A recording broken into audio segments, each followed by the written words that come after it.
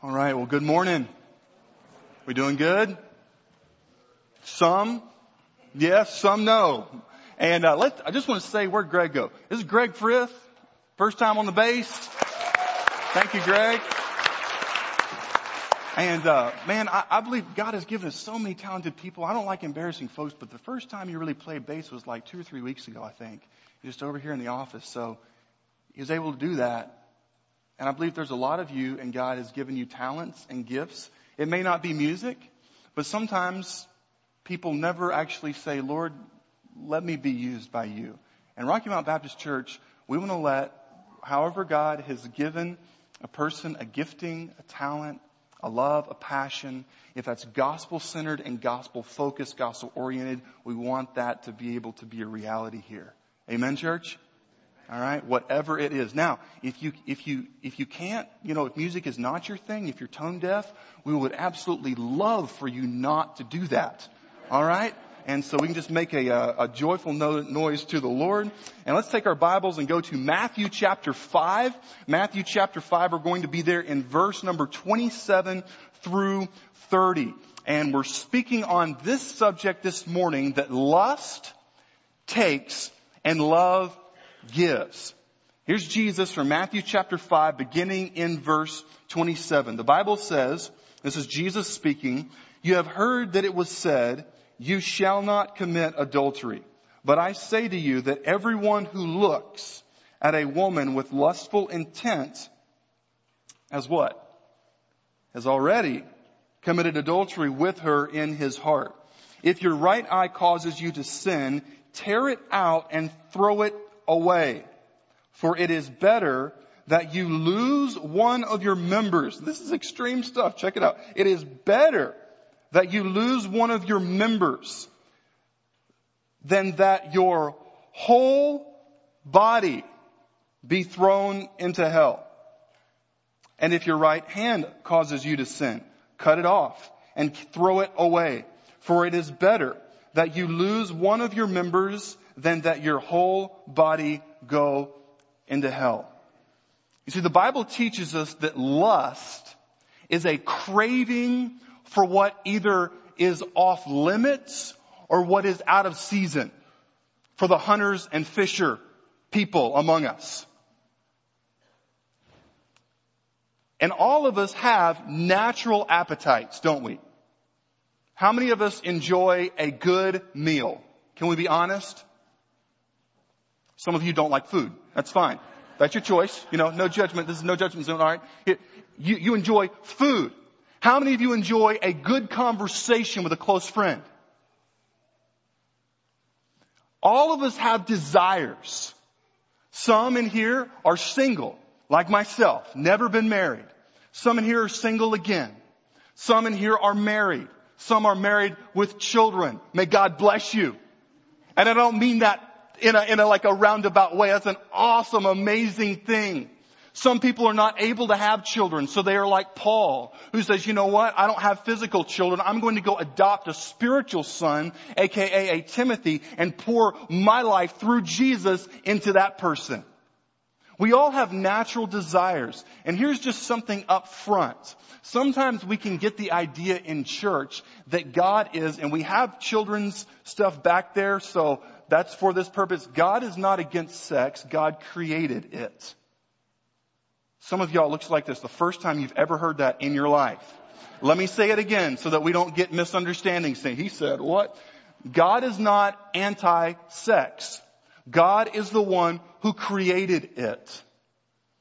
But lust is when we take the natural desires that we have, a woman for a man for a woman, to be married and to have physical intimacy, to make love, to have relational intimacy, to raise a family together, to share the deepest, darkest secrets of your heart, and you know that the person will not kick you to the curb. They will give you grace, love, and forgiveness. All of us have those natural, God-given desires, but what Jesus is getting to the point is he's saying lust is the desire to fulfill these desires out of season or whatever is off limits. If you're not married, that means that sex is off limits.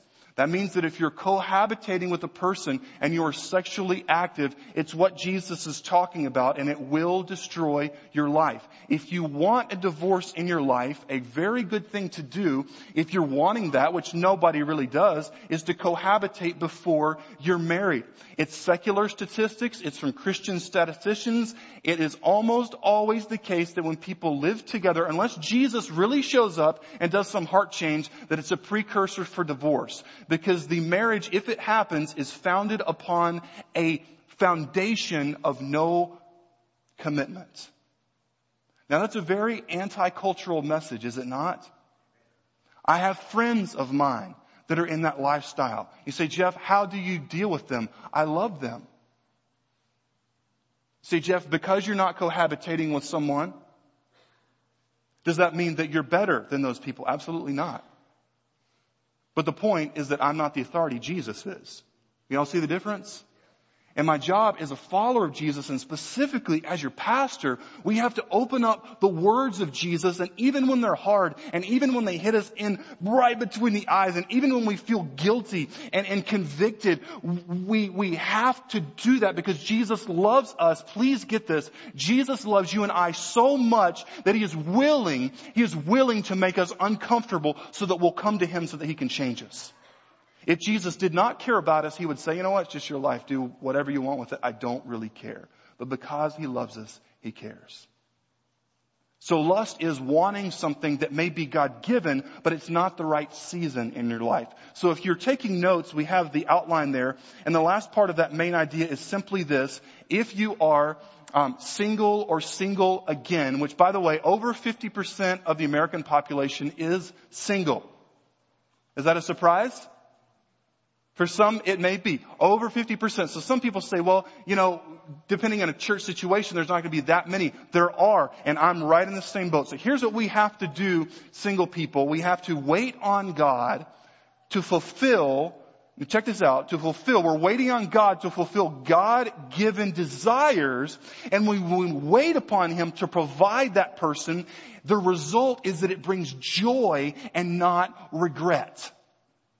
Now let me make something very, very clear. If you're new with us today and you're like, bro, I wasn't raised in a Christian family. I don't read the Bible. And I showed up at church. I'm cohabitating with somebody. And I feel like everybody's looking at me like, what in the world? We are so glad that you're here. Right, church?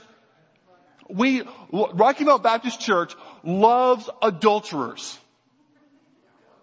Y'all laugh at that stuff. Y'all are crazy. Seriously. Rocky Mount Baptist Church, because Jesus has saved us from what we were, we love adulterers. We love fornicators, which means people who engage in sex before marriage. We love people who are struggling with anger. You see, this is not a collection of people who have it all together. This is a collection, a gathering, a family of people who have been transformed by someone outside of themselves. And if you talk to someone from Rocky Mount Baptist Church and they tell you that they're a good person, they haven't been listening. Because if we listen to the Bible, it's kind of like that, you're watching your favorite show and that message comes across and it's beautiful. It's like in C flat sharp or something. It's like, It's that's the message of the Bible. It interrupts our lives. So what we're saying, just to begin this message, is that Jesus loves us enough to point out what will destroy us. And you say, well, Jeff, it seems like you just totally point out the single people. Well, what about the married people? I've been told by married friends that the battle with lust, guys especially, because in marriage you can have that.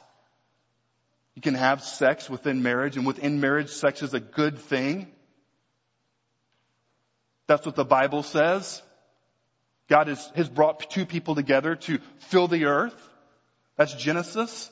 Have y'all never heard a message like this? Freaking some folks out, man. I mean, it's in here. I'm not making it up.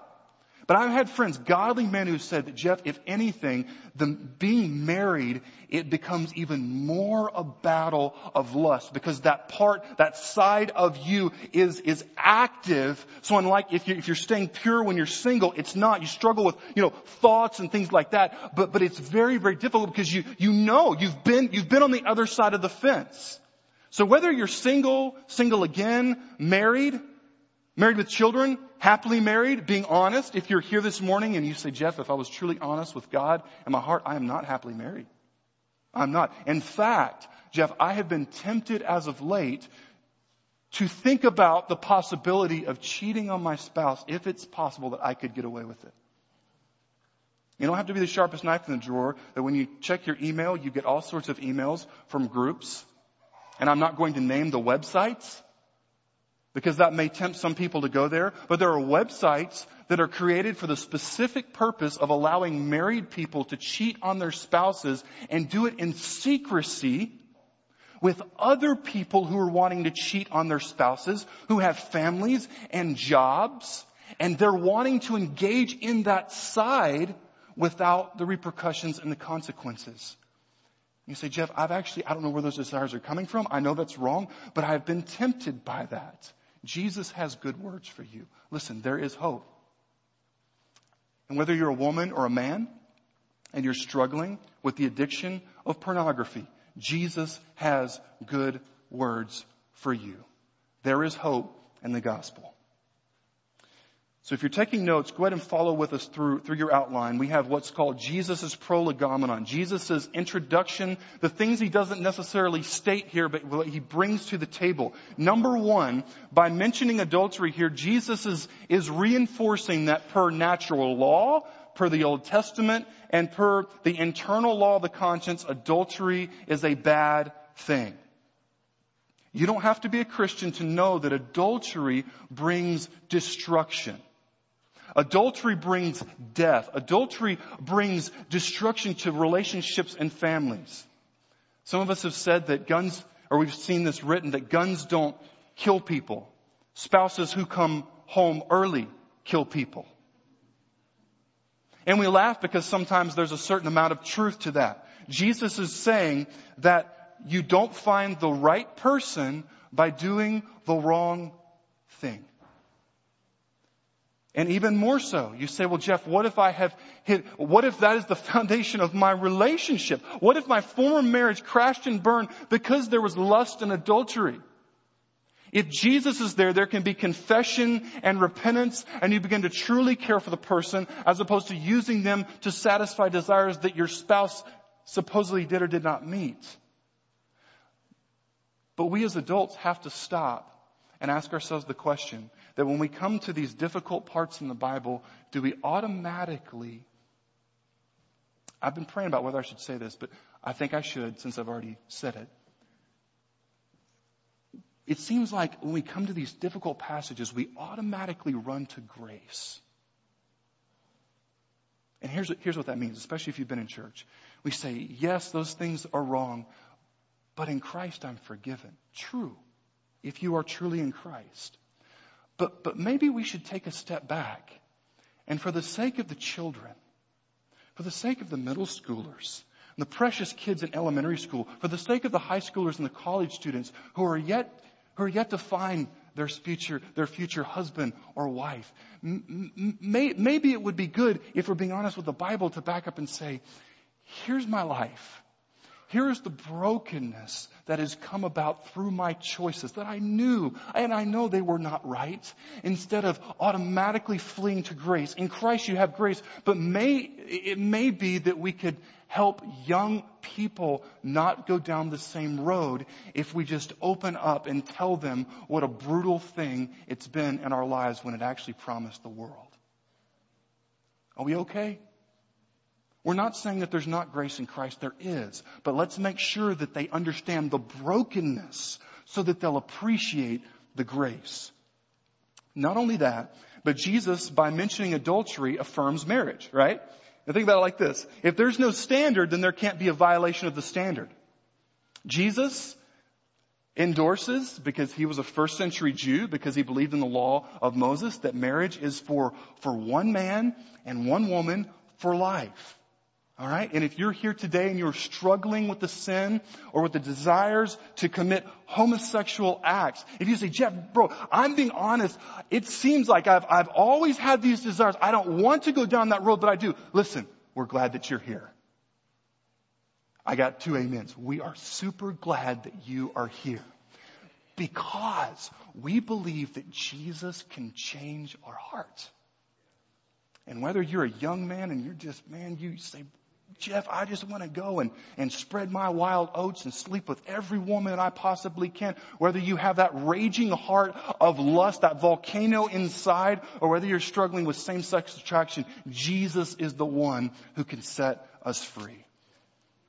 And not only that, if you notice here, what does Jesus say? He says in verse 28, but I say to you. This means simply that Jesus is assuming the role of authority. Jesus is not quoting other people. Jesus is not saying, Rabbi so-and-so said. And as I mentioned a few months ago, often I quote from C.S. Lewis or great Christian authors. And when we do that, we're not saying C.S. Lewis quote, boom, Jesus quote, boom. C.S. Lewis hopefully can illustrate to us today what Jesus is saying. But Jesus is the authority. All right? You say, man, Jeff, it sounds like every time I come, people are yelling and stuff, and whether it's you or somebody else who's here. Why do we communicate in such a way? Because our culture is have it your way. I mean, would you like fries with that? And your response is what you get.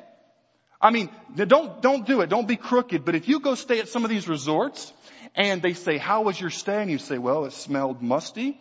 And there was a cockroach a family of cockroaches that came out. And they were so big, I sprayed them with bug killer, and they were just like, I'm not happy here. The food, you know what often they do? They say, well, we have it your way. We don't want you to put out a bad review on Google, remember, right? We want you to go tell your friends to come here, and we want you to tell your family to come here, so we want you to have it your way. So we live, whether we realize it or not, in a user-friendly culture. But Jesus isn't like that. Jesus says, I don't just care about what you think you want. I care about what you truly need. And some of us think that we need a break. We think that we need that release that lust promises to provide. But Jesus says that those promises, those false echoes of the voice of lust, only end in brokenness. So now we're going to compare and contrast lust versus love. Now that we understand what Jesus brings to the table when he addresses adultery. Notice in verse 28, Jesus actually extends the boundary of adultery from the external acts of physical adultery to internal lust. Notice what he says. But I say to you that everyone who looks at a woman with lustful intent has what? Oh, snap. Has already committed adultery with her in his heart. Now check this out. If Jesus was who he said he was, if Jesus actually lived and died perfectly, was raised from the dead, then that means that Jesus is not just another guy. That means that he's the boss of the cosmos. That means, and we see this in the Bible, that Jesus knows our heart.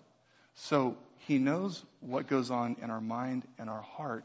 So that means that not only in Jesus' eyes is lust equivalent to heart adultery, but he actually knows when it happens. And this word lust, it can be used in a positive sense in the New Testament. You have in Luke chapter 15, verse 16, speaking where you're longing, the prodigal son was longing to be fed with the pig's food. Not that pig's food is desirable, but it can be used for just a natural desire to, for example, Matthew 13:17. Jesus says, for truly I say to you, many prophets and righteous leaders longed to see what you see and did not see it, and to hear what you hear but did not hear it. So you have this idea of when you see lust mentioned in the New Testament, or desire or passion, it can be for something good. But Jesus is talking about when it turns off of the road, when GPS is not able to find the path, when we're blazing a path of lust out of self-interest, it literally means to lust after or to desire greatly. I say, okay, Jeff, what exactly does lust mean for us today? Well, according to Jesus, for men and guys, this is for all of us. Jesus says that when we engage in thoughts about women that are not honoring to God, it is heart adultery. But then some of us guys say, no, so wait a second. I've always been told you can look, but you can't touch. Okay, that's not in the Bible. That's so that your wife doesn't murder you. Okay? Two separate things. We hear in our culture, you can look, but you can't touch. But Jesus is not just a fake. Because if Jesus was just concerned about what we did physically, and he's like, think what you want, have all sorts of stuff going on internally, I don't care, but as long as you come to church and obey the rules, then really Jesus is the cosmic hypocrite, right? So he's concerned about what is going on inside. Jonathan Edwards said this, quote, "It is the natural tendency of sin and lust to stupefy the conscience." Now, I've never been to Africa, and if I went, I probably wouldn't have the idea of saying, let me get a tranquilizer gun and try to shoot a rhinoceros or an elephant. But if you notice that even for animals that big, when they get shot by the dart, they have that automatic, like, what just happened? And then very quickly they turn into what some people turn into after clubbing on a Friday or Saturday night. They become looking like they're drunk, and then slowly they collapse. Jonathan Edwards says that when we engage and when we allow lust to run free like a wild stallion, it begins to stupefy and almost intoxicate our conscience. Russell Moore said that the weapon of pornography today has been weaponized. You see, in the ancient world, if you look in your Bibles a few chapters or a few books past the book of Matthew where we are, you'll see 1st and 2nd Corinthians. Ancient Corinth would kind of make New Orleans today. It's been compared to New Orleans, but I'm like, bro, I grew up right outside New Orleans, and we absolutely did not have, and the children are back there. In Corinth, they had a temple on the top of a hill, and 1,000 regularly employed full-time prostitutes who would come down in the evenings with little lamps and candles and so forth and enlist business.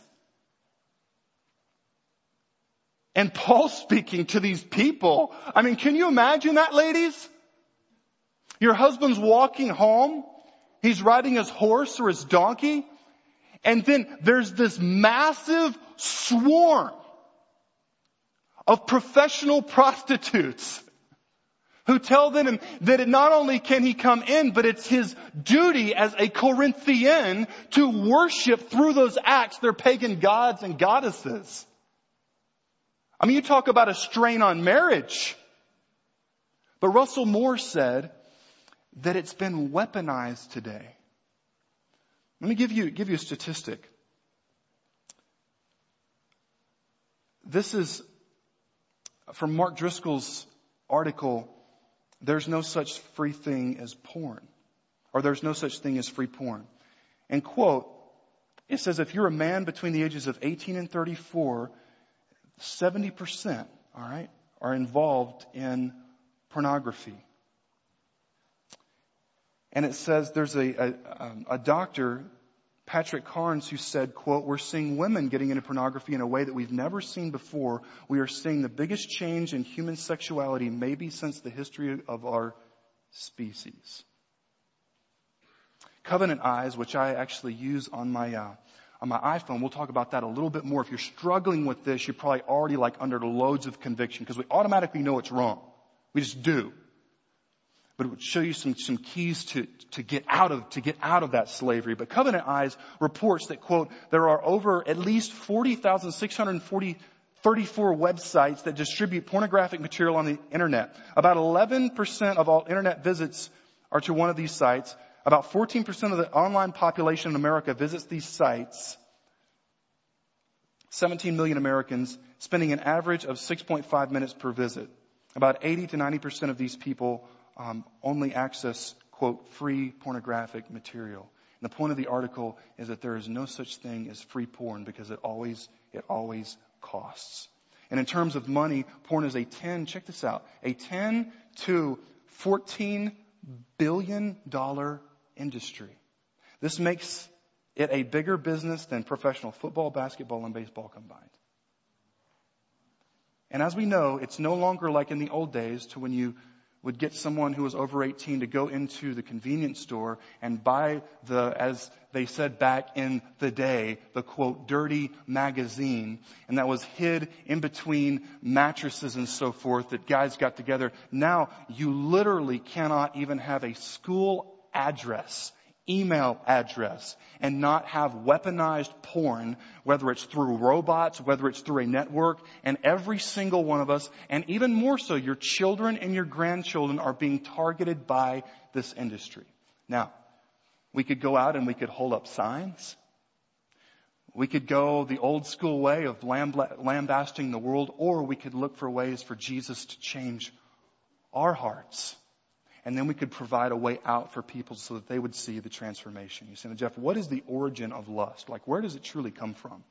Well, according to, if you want to turn with me to Romans chapter 13, Romans 13 and verses 9 and 10, according to the Bible, the origin of lust has its roots in pride and not love. The Bible says in verse 9 of Romans chapter 13, for the commandments you shall, actually let's back up to verse number 8 just to take it in context. The Bible says, owe no one anything except to love each other, for the one who loves one another has fulfilled the law.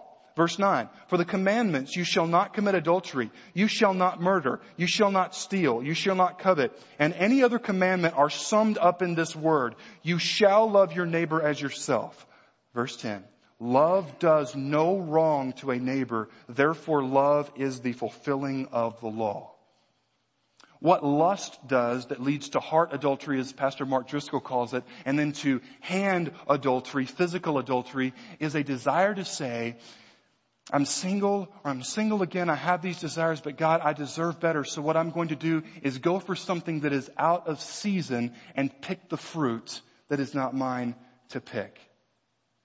And as we said earlier, that desires, human desires for sex, for relationship, intimacy, emotional level, mental level, all of those things come from God, but when they are fulfilled outside of God's prescribed plan, which is heterosexual marriage for life, it brings brokenness instead of joy. And here's what C.S. Lewis says about being in love.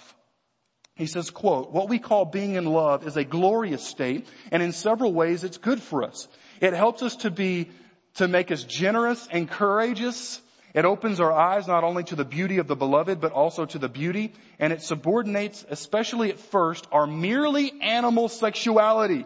In that sense, love is the great conqueror of lust.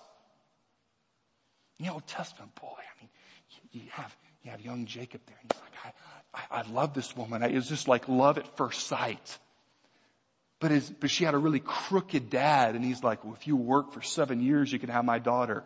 Dads, if you love your daughters and you got some dude coming around who doesn't love Jesus and you know he's there for one reason, and you're like, Dad just remembers, I just remembered I have a gun in the closet, and you're cleaning it when he comes out. You could just say, you can have her if you work for me for 7 years.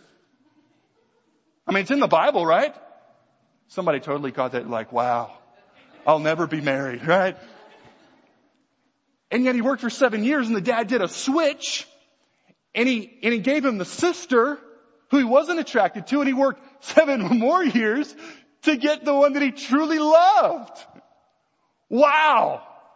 All the ladies are like, whoa. Guys are like, man, that's a long time. She is awesome, but I don't know. Right? So here's the thing. C.S. Lewis says that love conquers lust. And he goes a step further. He says, the most dangerous thing you can do, please catch this, the most dangerous thing you and I can do is to take one impulse of our own nature and set it up as a thing you ought to follow at all costs. Being in love is a good thing, but it is not the best thing. There are many things below it, but there are also things above it. You cannot make it the basis of a whole life. It is a noble feeling, but it is still a feeling. And Jesus has saved us for something better than being driven just by our desires. Saying, okay, Jeff, what is the difference between admiring beauty and lusting? And you're like, I'm a guy and I like to watch the Victoria's Secret thing because I enjoy fashion and I enjoy beauty. I say, you're full of crap. I mean, let's just be real. So, well, and honestly, because there's some people that are into fashion, like true fashion, not just displaying bodies that are basically unclothed. What's the difference? Let's just be honest. Our conscience knows the difference. Without getting into a discussion of aesthetics and art, all of those intellectual things of, I just think, I'm like, bro, let's just be honest. We both have lustful hearts and we need to repent. Our conscience knows the difference. So Jesus actually in verse 28 through 30, he warns here as he's building this case that the heart is the staging area. For military terms, it's the forward operating base for physical adultery. You say, now, Jeff, is lust in the heart really the same as physical adultery? Like, let's say I do, even if I don't look at porn, I have a lustful heart. Is that the same as actually going out and committing adultery with a woman or a man who is married? Mark Driscoll says this, and it made a lot of sense. He says, all sin is equally damnable, but not all sin is equally devastating.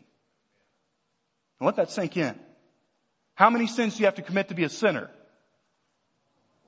And here's the thing, the Bible says you already start out on the wrong side. We're all born with the nature of sin. So in God's eyes, yes, it's all sin, but we can destroy more things through certain acts than others. And then notice how Jesus builds this in verse 29 and 30. It's almost like it's a snowball that catches speed and mass as it goes downhill. He says, quote in verse 29, if your right eye causes you to sin, tear it out and throw it away. Now question, is Jesus enforcing pre-UFC 1 rules? All my violent people got that one. Is he really endorsing, like actually tearing out your eyeball? Sorry for those of you that get squeamish there, but he says that. Or actually taking an instrument and chopping off one of your hands? Well, notice where Jesus' discussion ends. He says it's better for you to lose one of these things, verse 29, last part, than your whole body be thrown into hell. He says the same thing about the hand. For it is better that you lose one of your members than your whole body go into hell. What Jesus is saying is that the heart, an unchanged heart, will result in a life that pursues destruction when the life really thinks it's pursuing happiness. Most people don't go into pornography and don't go into having affairs to say, or cohabitating with someone and being sexually active there. Like, people don't do that to say, you know what? I want to invite destruction on my life. No one does that, but we see the promise that this person has more to offer than my spouse, or I just don't want to wait on the Lord. It's going to be too long. And instead of loving God with all of our heart, mind, soul, and strength, Jesus is saying that if we don't give our hearts to Him, then lust will carry us to pour all of our lives, our heart, mind, soul, and strength into something that will eventually destroy us. It's a man named Benjamin Nolet. He's the founder and president of Exodus Cry. They did a documentary called, quote, Who Buys Sex? The Linking Porn and Human Trafficking. And when they were in Cambodia, they were filming in a small village. And if you keep up with world news, you'll know that Thailand is number 1 in the world in sex trafficking. And I had a friend from seminary and she worked in Thailand and she wrote up this, it was almost like a warning sheet. Western guy, tennis shoes, white socks, jeans, jacket, and they could point them out, the Europeans and the American guys that would come there for sex trafficking. So here's this guy, they're making a documentary to try to rescue these children in this small town. And he says, I saw a white Western man standing in front of a dilapidated shack. That man was probably in his late 40s, was bartering for sex with a child, okay, outside of a shanty brothel. My film crew and I quickly jumped out of our vehicle and gave chase, catching him just as he was getting ready to be saddled to the back of a moped taxi. I grabbed him by the shirt and stared into his eyes. The look on his face was one of sheer cowardice, and it seemed like there was a literal film of perversion that glossed over his eyes. After I raised my voice and demanded that he never return to the village again, I let him go, and as we walked back to our vehicle, I pondered what I just faced. Why was this happening? Who was this man? Why was the most lucrative business in this little village child sex tourism? Then it hit me. This man didn't wake up one day before and decide to fly to the other side of the world to buy a child for sex. Of all the men we talked to who had purchased women or children for sex prostitution, there wasn't one who didn't have a history of viewing pornography. The deviant behavior of men in our world is not simply pathological. Check this. It has been taught to them. The, quote, hypersexualization of this generation, mine primarily, has awakened an unprecedented demand for illicit sex. And then he says this. When men pay to view sex, they aren't very far from taking the next step to buy sex. You say, Jeff, what do we do about this? Here are 5 weapons, 5 defenses that through the power of the blood of Jesus Christ, regardless of how deep you feel you are in any one of these things, here's how you fight it. Number 1, take steps to avoid sexually explicit material that feeds lust. It just does. If you have cable and you have HBO, I would encourage you today to turn off those channels. It got very quiet. Skinamax. Okay? Why? Can a follower of Jesus Christ have those channels? There's nothing in the Bible that says thou shalt not watch HBO. There's nothing in the Bible that says thou shalt not watch this specific channel, but the Bible does say that we should flee youthful lust. If that's an issue for you, cut it off. If you're married, let there be a time to where you and your spouse come together and mutual love and respect and grace and forgiveness. And it very well could be, especially if you're married here today, you go home with your spouse, they could be wrestling with some of these things and you never knew it. And it could be that the Lord is laying it upon their heart to just talk about it today. And even if they're not involved, to say, you know what? You say to your husband and wife, let's talk about it so that we could be prepared to help the children. Because they're going to be faced with it and they're already being targeted with it. Let's develop a plan. And the first step in that plan is to cut off what's going to feed it. Now, secularists will tell you that you need a release. You need to look at the lost world that tells you that you are doomed to follow your desires and say, I am not an animal. I have been saved by Jesus Christ. I have desires, yes, but Jesus is the one who is able to help me direct those to be fulfilled in the right way and in the right time. For you ladies, lust novels. They're often called love novels. I was working a job back in college, and there was one of my supervisors was a lady in her 50s who was very much into that, and she said, "Oh, you're a Christian. Okay, have you read any of this?" And it was one, you know what I'm saying, guys? Like we see those covers, and we're like, that would make a great target, right? One of those. And I read some of it, and it was basically if you took a pornographic movie and you put words to what was being done, it was the same thing. It feeds often in ladies. What we're finding out is it feeds emotional things that you say, well, my husband doesn't listen to me. So you can go into a lust novel and have an emotional affair even when it's not physical. And even more so, GQ magazine. I know a lot of people in Baptist churches read GQ magazine, right? By Scott Christian, it's called, quote, 10 Reasons Why You Should Stop Watching Porn. This is amazing that even the lost world is realizing the damaging effects of pornography. So whether you're having an emotional affair with someone, whether there's some flirting, let's say you're married and you've got a flirting thing and a mutual admiration thing, like guys, your wife is not respecting you, and so you know a woman where you work out or where you work, and she seems to give you that respect, and it seems like there's a little bit of those threads are beginning to come together because you seem to be emotionally attracted. Flee from that. Number 2, you say, Jeff, I'm already hooked. I'm ensnared, especially in pornography. We have 3 specific websites that are listed there on your worship guide. They're also on the website for today's notes. Covenant Eyes, x3watch.com, and integrityonline.com.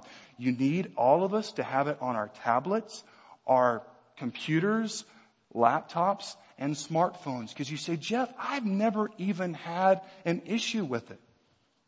You're being targeted. We all get that? We're all being targeted. But secondly, you having it on your phone and telling a friend who may be too embarrassed to let anyone know that he or she struggles with that could let them say, you know what? Where did you get that? Because they may not be comfortable enough saying, hey, I've been watching violent pornography and I know I need to stop. What can you do to help me? But if you're able to talk about this, it gives them a way that they can find peace. And within point number 2, you and I need to learn how to hate our sin. The baby likes this message. All the adults are silent. They're like, preach. We need to learn to hate. We need to learn to hate sin. We need to learn how to declare unrestricted warfare on lust. Every single one of us will struggle with this to some degree, but to say, I will not let it breathe.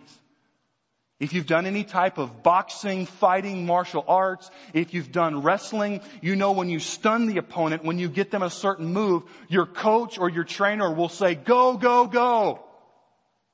Because when you put the enemy on his heels, it's that time to strike. So this isn't something that we need to put off. It's something that Jesus can help us with today. Number 3, avoid alone time with someone of the opposite gender who is not your spouse. Being alone with someone of the opposite gender who is not your spouse. Mark Driscoll says, quote, before you cheat on your spouse, you have to cheat on God first. And sometimes we say, well, now, Jeff, I slipped. Can Christians slip? Christians are capable of being Hitler if it were not for the grace of God. Jeff Robinson has the propensity and his sinful nature to do any level of sordid, horrific things with his life if it were not for the restraining grace of Jesus Christ. So can we slip? Definitely. And if it was not for Jesus, most of us would be probably not even here, maybe not even alive.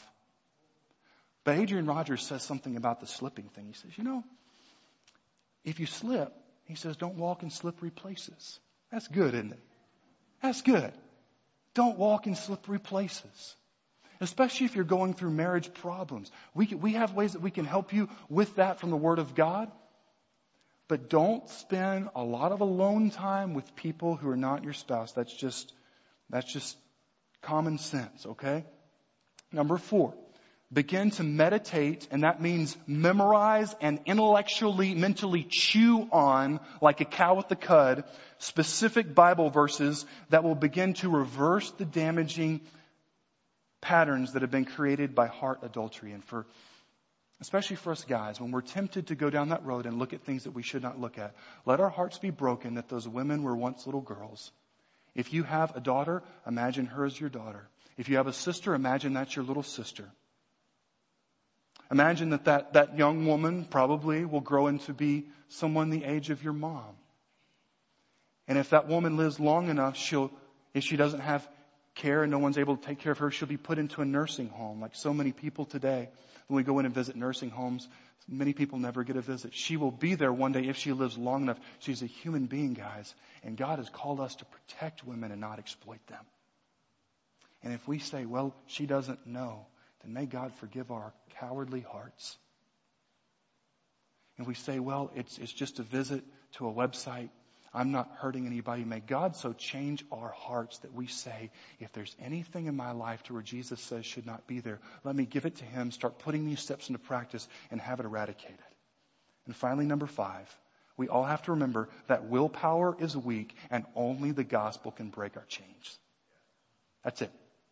If you come away from this message saying, I've just got to try harder, I've got to get software on my phone that's going to help me, I've got to put protection on my computer, I've got to go buy not that one convenience store that I go to on the way home and they know what I get and it's very discreet, I've got to, be stronger and avoid that person at work who I like them and they like me. That's not the point. The point is that we cannot. And that only a changed heart, please get this, only a changed heart that comes from Jesus, okay? When we realize that we can't change our heart, only Him coming in can change us. That's the beginning of a plan of getting out of the chains of heart and hand adultery. So, Jeff, what are we supposed to do? We're supposed to cry out to Jesus for help. Regardless if this is an issue for you, whether you're deep down in the rabbit hole, whether you just had something happen in the last few months. The Bible says that whatever sin that we cover, God's going to bring it to light. But when we open it up to Him, if you're married, even though it may be painful, the pain of holding on to it and suppressing it will be far worse than when you, through prayer and fasting, talk to your spouse and you seek forgiveness from them. And it may be through your confession. And it may be through, take it a step further, that talking about something like this, for example, guys, talking to your sons about the struggle with lust, they will see my dad has humility and my dad is real. Whether my dad is new to this church thing, he loves me and cares for me. And what you do, parents, when you talk to your children like that, you create a safe zone that when they are targeted and if and when they slip and fall, they can come to you as opposed to carrying years of horrific guilt, thinking that I'm the only one. And Satan will say, you're the only one. If they knew, they would kick you out of the family. Where Jesus is saying, come to me, I'll change you. I'll use your story. I will use your adultery. I will use your pornographic addiction. I will use your emotional adulteries. I will use your fornication. I will use your broken life to reach other people who need to be broken. Because the message of the gospel is law to the proud and grace to the humble.